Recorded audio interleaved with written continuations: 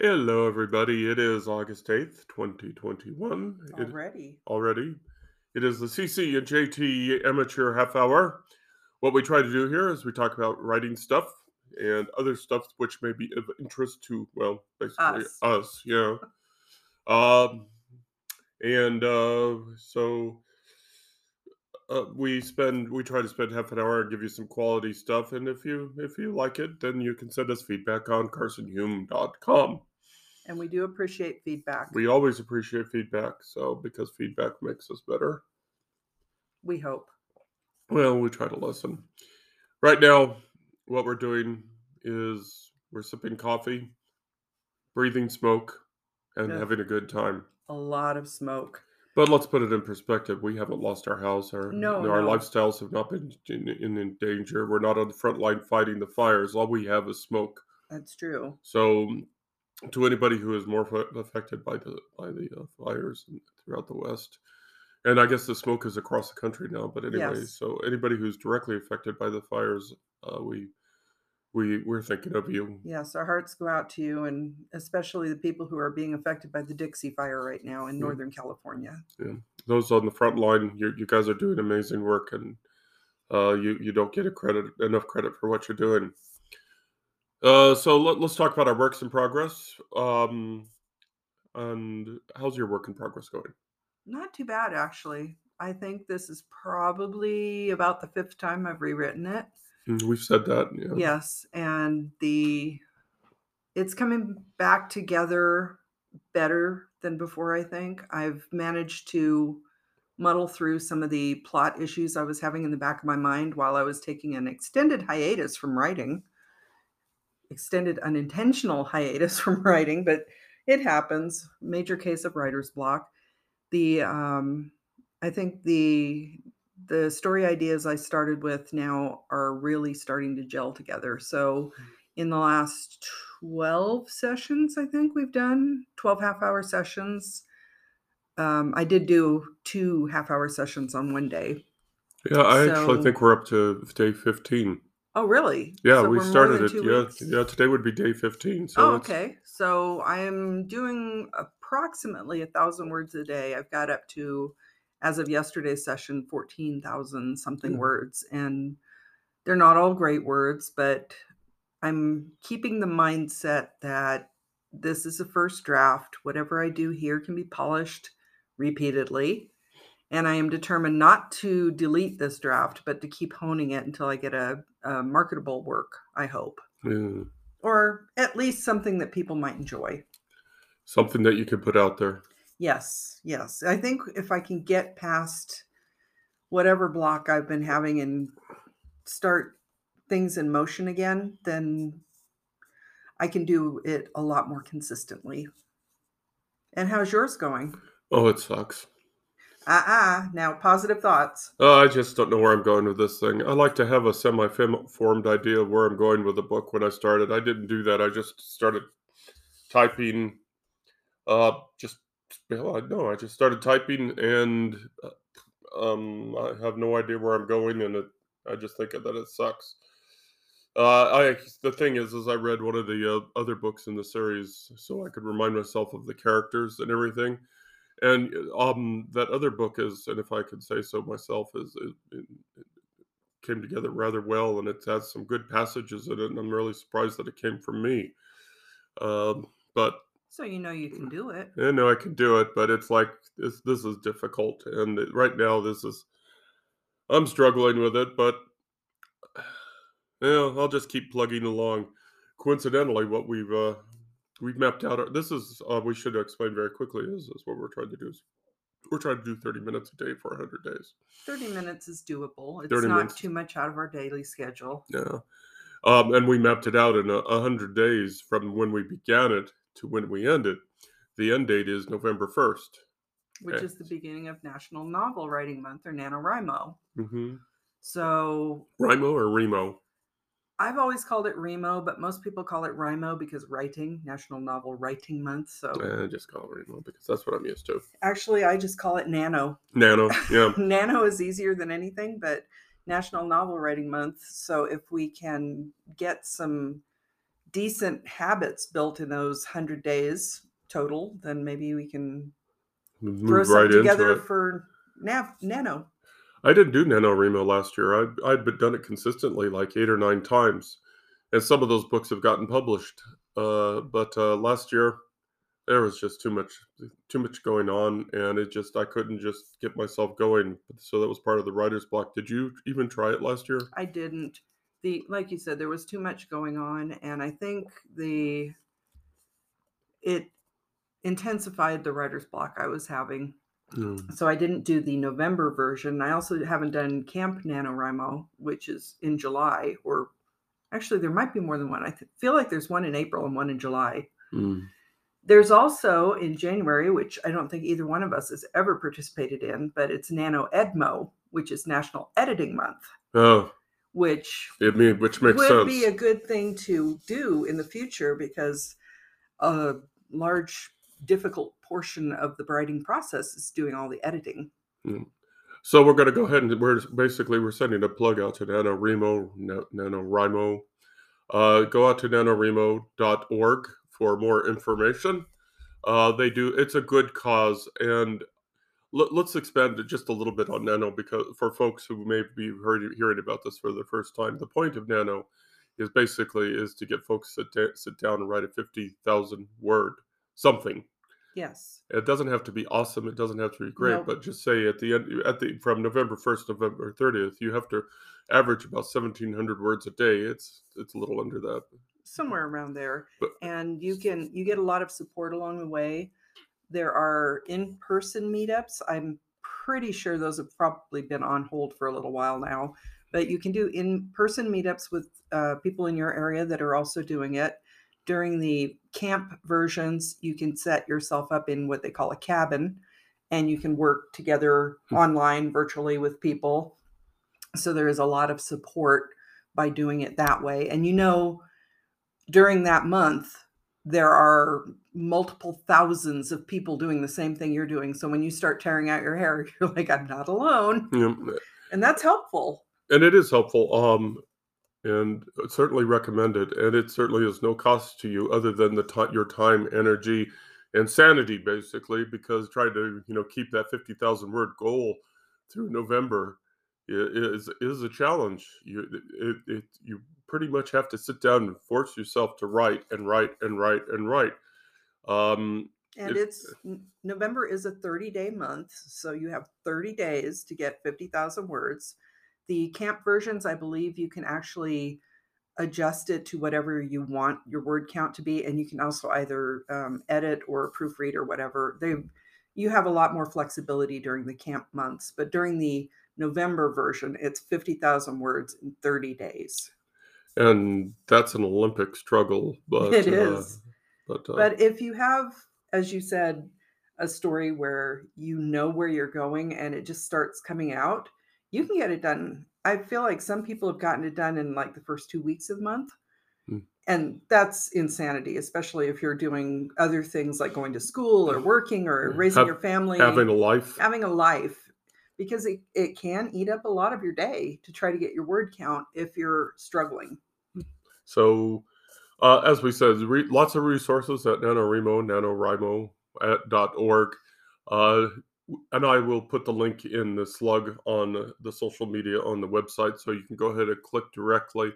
It's led to many successful completions of projects for us. And so we are happy to give a salute and give some time in our podcast to the NaNoWriMo folks. Thank you. Yes. Thank you very much for being there and for inspiring thousands to do their thing. And also, they do have some fun swag. So if you feel like supporting them, you can go to their shop, and they have things like mugs and I have a few T-shirts, and we have a few T-shirts about everything. We do. We are T-shirt hogs, but it's you can actually support them financially too. They do have a young writers program where I think you can make donations. So you don't have to pay anything to sign up, but it is helpful if you have the extra cash around to help support them a little bit. I think they're a nonprofit. I'm pretty sure they are. Okay. let's close this out and let's go move on to our next subject. We did the writing part, so I'm just going to go extemporate. I'm just going to throw something out here and ask Cece here. What's your favorite in-person concert you ever went to? Because you're wearing your Duran Duran T-shirt. Oh my gosh. Wow, that's a tough one. Well, Duran Duran was awesome. I will say. And you should say this wasn't during your teenage years or anything like this. You No. were with the kids, Adult children. adult children. I was already a grandmother at that point. Yeah. So So this was yes, so it was a very interesting concert. I was not excited about the idea of going in the first place because I know we have all aged, and I felt like, oh, I don't know, is it going to be as exciting as they were in the 80s? But they were an amazing concert. For one of the encores, they played one of my favorite songs, Save a Prayer, which I absolutely adored, and that was a great concert moment.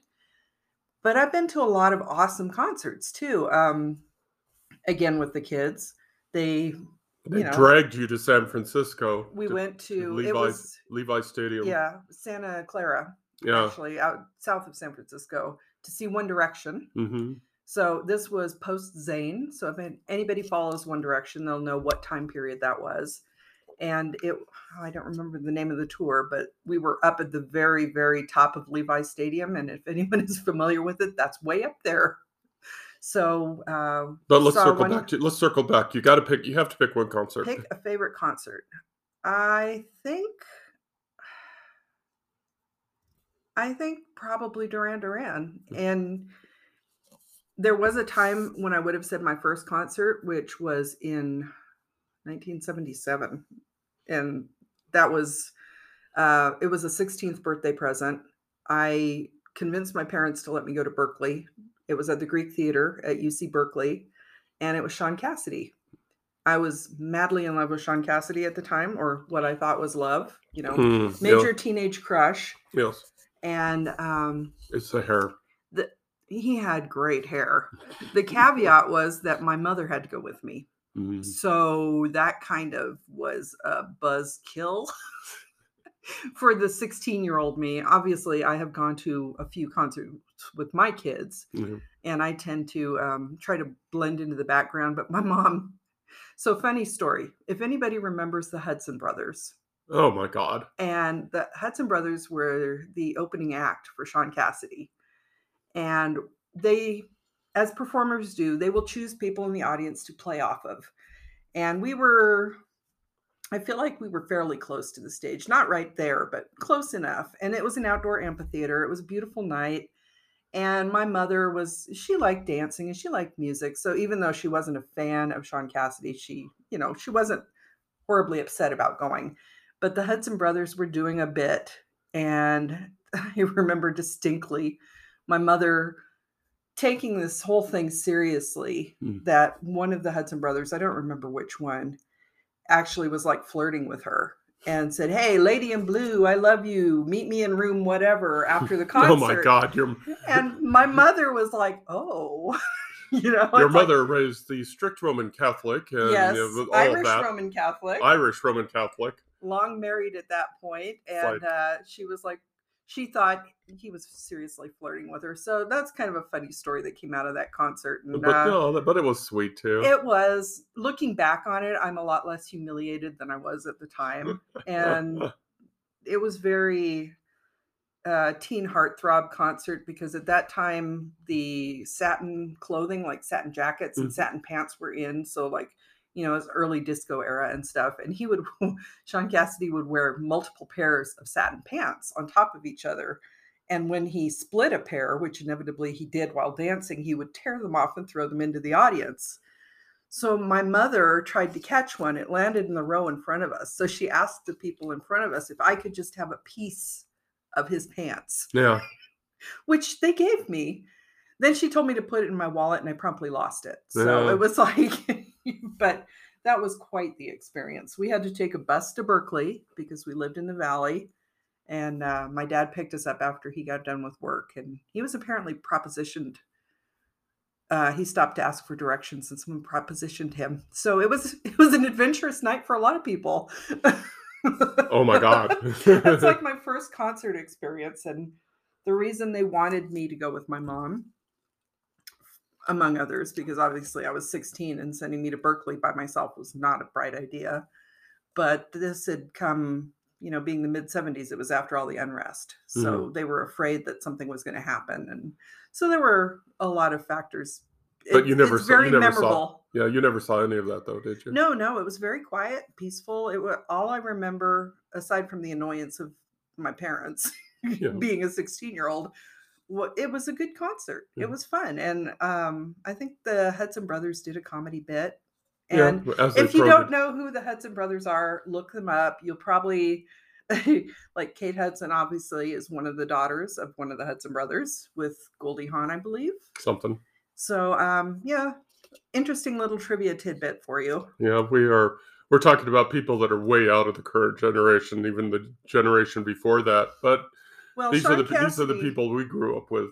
but he has gone on to. He did act for a while. He was on the Hardy Boys TV show. You know, Then he went into directing and producing, and he's been doing a lot of that. He's actually worked on some modern things that people would probably recognize, and I can't think of off the top of my head, but Yeah. you probably would recognize the name if you watch credits. What about you? Have you ever been to like a concert? I'm not a concert person per se. I just there's of course I'm surprised you didn't mention the concert that we went to. We've done it a couple times. We've done Beatlemania twice. True. But that was our first serious date, was Beatlemania back in the old gym at the University of Nevada. Go Pack. Go Pack. Go Pack. But I'm not really a concert kind of person. It doesn't really appeal to me. But I will talk. So the most memorable one that I went to, and we're talking decades ago, so it was the Jacksons. At the time, my stepfather, Richard, hi Richard, hope you're well, wherever you are, was in the pit orchestra. So we were able to get into the Jacksons um, right after Jermaine left. So for folks that may remember this part of pop history, pop rock history, it was the Jackson Five. Jermaine was either supposed to be the lead or could turn into the lead. It didn't happen, so he left and signed with another label. The rest of the Jackson family came into it, Randy and the other sisters, and so it became the Jackson Act. Right. And so when I saw them, it was not long after that, because Michael, I still think, was pretty young. I'm sure he was a young teenager at the time, and but he did a bit with a very young Janet Jackson, She who was was so cute. who was literally a half pint, wearing this adult clothes, the silvery dress with a feather boa, and she was doing the boom bada boom thing around the You could stage with probably, Michael, of course, who was yeah, the most visible and most well-known person of the Jacksons. you could probably find clips of something like that Oh from the yeah. old variety shows on YouTube. Oh, absolutely. And of course, they were doing, the Donnie and the Marie thing, playing off each other, but oh so talented. The entire family is just talented, though. Sad to say, almost none of them can dance. Oh my God. Which is kind of funny if you think about it. Because they You would built, think musicians yeah, would know timing and but it's what dancing that was happening was obviously the result of hundreds and hundreds and hundreds of hours of practice and choreography. Um, and as we all know, Michael made it all seem so effortlessly, which we know that if a professional makes something look easy, then it's hard. And so we assume that, if Michael can dance, we all can dance. But yeah, it was kind of bittersweet, especially because knowing what was going on with the family at the time, and then what happened to the family in time, and how Michael was taken from us from a drug overdose at a young age. at a relatively young age, and all the controversy in his life. And that kind of leads up to the issue of artists and the heavy baggage they bring with them, because not we admire artists for their artwork, and Yes. I'm going to cast the wide bubble on that one when I say artwork. It can be musicians, as we're talking about. It can be writers. It could Photographers, be photographers, painters. The entire range. For example, there's a couple of writers whose writing is just fantastic. I'm just amazing writers. But honestly, in real life, they're assholes. and it's difficult to separate that. I'm looking at you, Orson Scott Card, and Ellen Dean Moore. You guys do amazing work, but you let your personal agendas, sort of jump in the way there. So how do we do it? How do we do it? How do we balance that? Folks, for example, in this day and age, who are on the right wing edge of politics, who are obviously talented. Uh, but for those of us, CC and I, who are on the left side, the left wing edge, how do we Well, reconciliate that? I don't know that we're on the left edge. I think we're closer to middle of the road. Well, I think there's such a significant amount of right wing folks that they've pushed us to the left. Okay, I will give you that. I'm just thinking that we tend to be more middle of the road and try to see both sides if we don't agree with them. Yeah, and that's probably going to be a future podcast, is how we deal with the political side, the personal agendas of writers and so on and so forth. I don't want to take this deep dive now because that could be actually a whole series. That could be a series, but how do we reconcile that, their personal and their political agendas with the artwork that we so deeply enjoy? And just another quick example, just a very quick example, is, as you heard last year, Cece and I are Suffering Cubs fans who are owned by the Ricketts family, who are way over on the right side of things. So how do we balance that? And it's very difficult because now we have what everyone is calling cancel culture. Mm. And there are people that we have been supporting for a long time without realizing their politics, because we were purely into things for the entertainment value.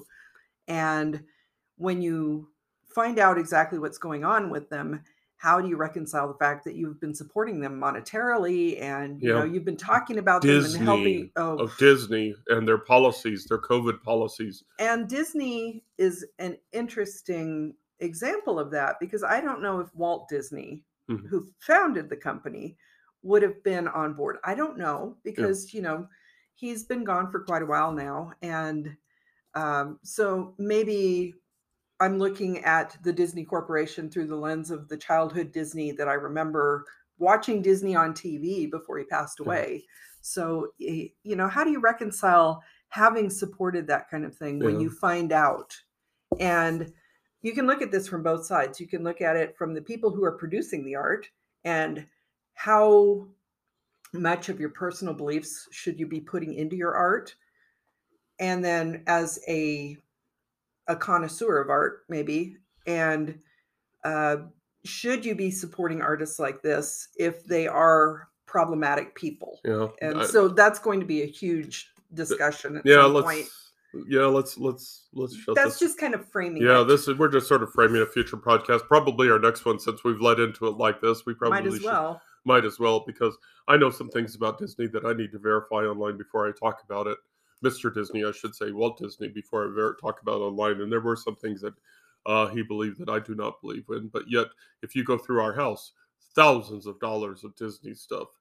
Oh, probably more. Like multiple thousands of dollars.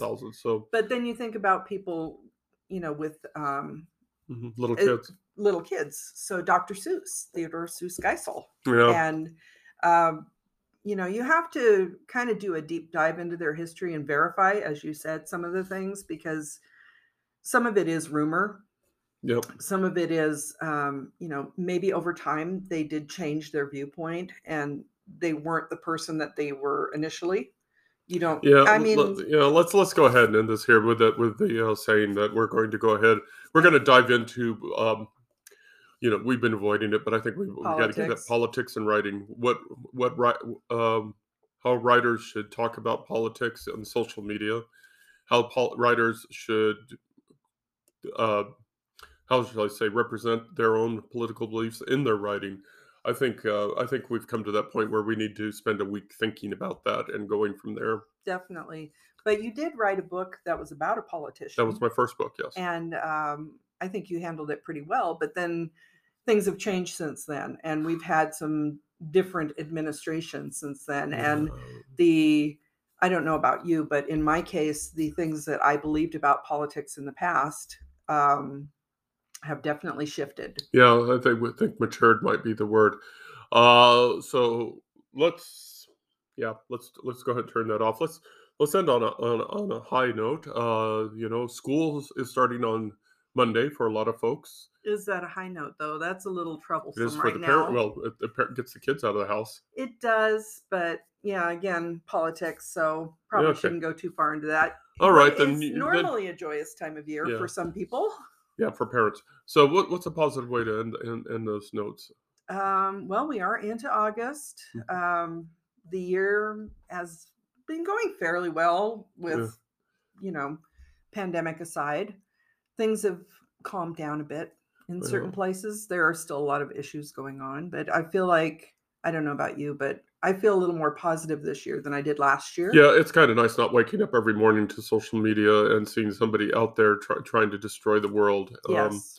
I will say, uh, I will say that I do believe there are forces out there that are focused on separating us, focused on making us fight with each other because it's either good news or it fits their political agenda. So, what I would ask is that you take a step outside of this debate of them versus us, which is continuous every single day, and look at it with a third eye, so to speak, or from a distance, and see what is being accomplished here by setting each of us against each other. Stop it. Stop the hate. Stop the fight. Find ways to work together because they're they're they're they're working to make us hate each other for their own means, and it's working. We need to stop it, and we need to be better people about it. Stop the hate. And I think probably ending this on a positive note is that there are good people out there on both sides, probably.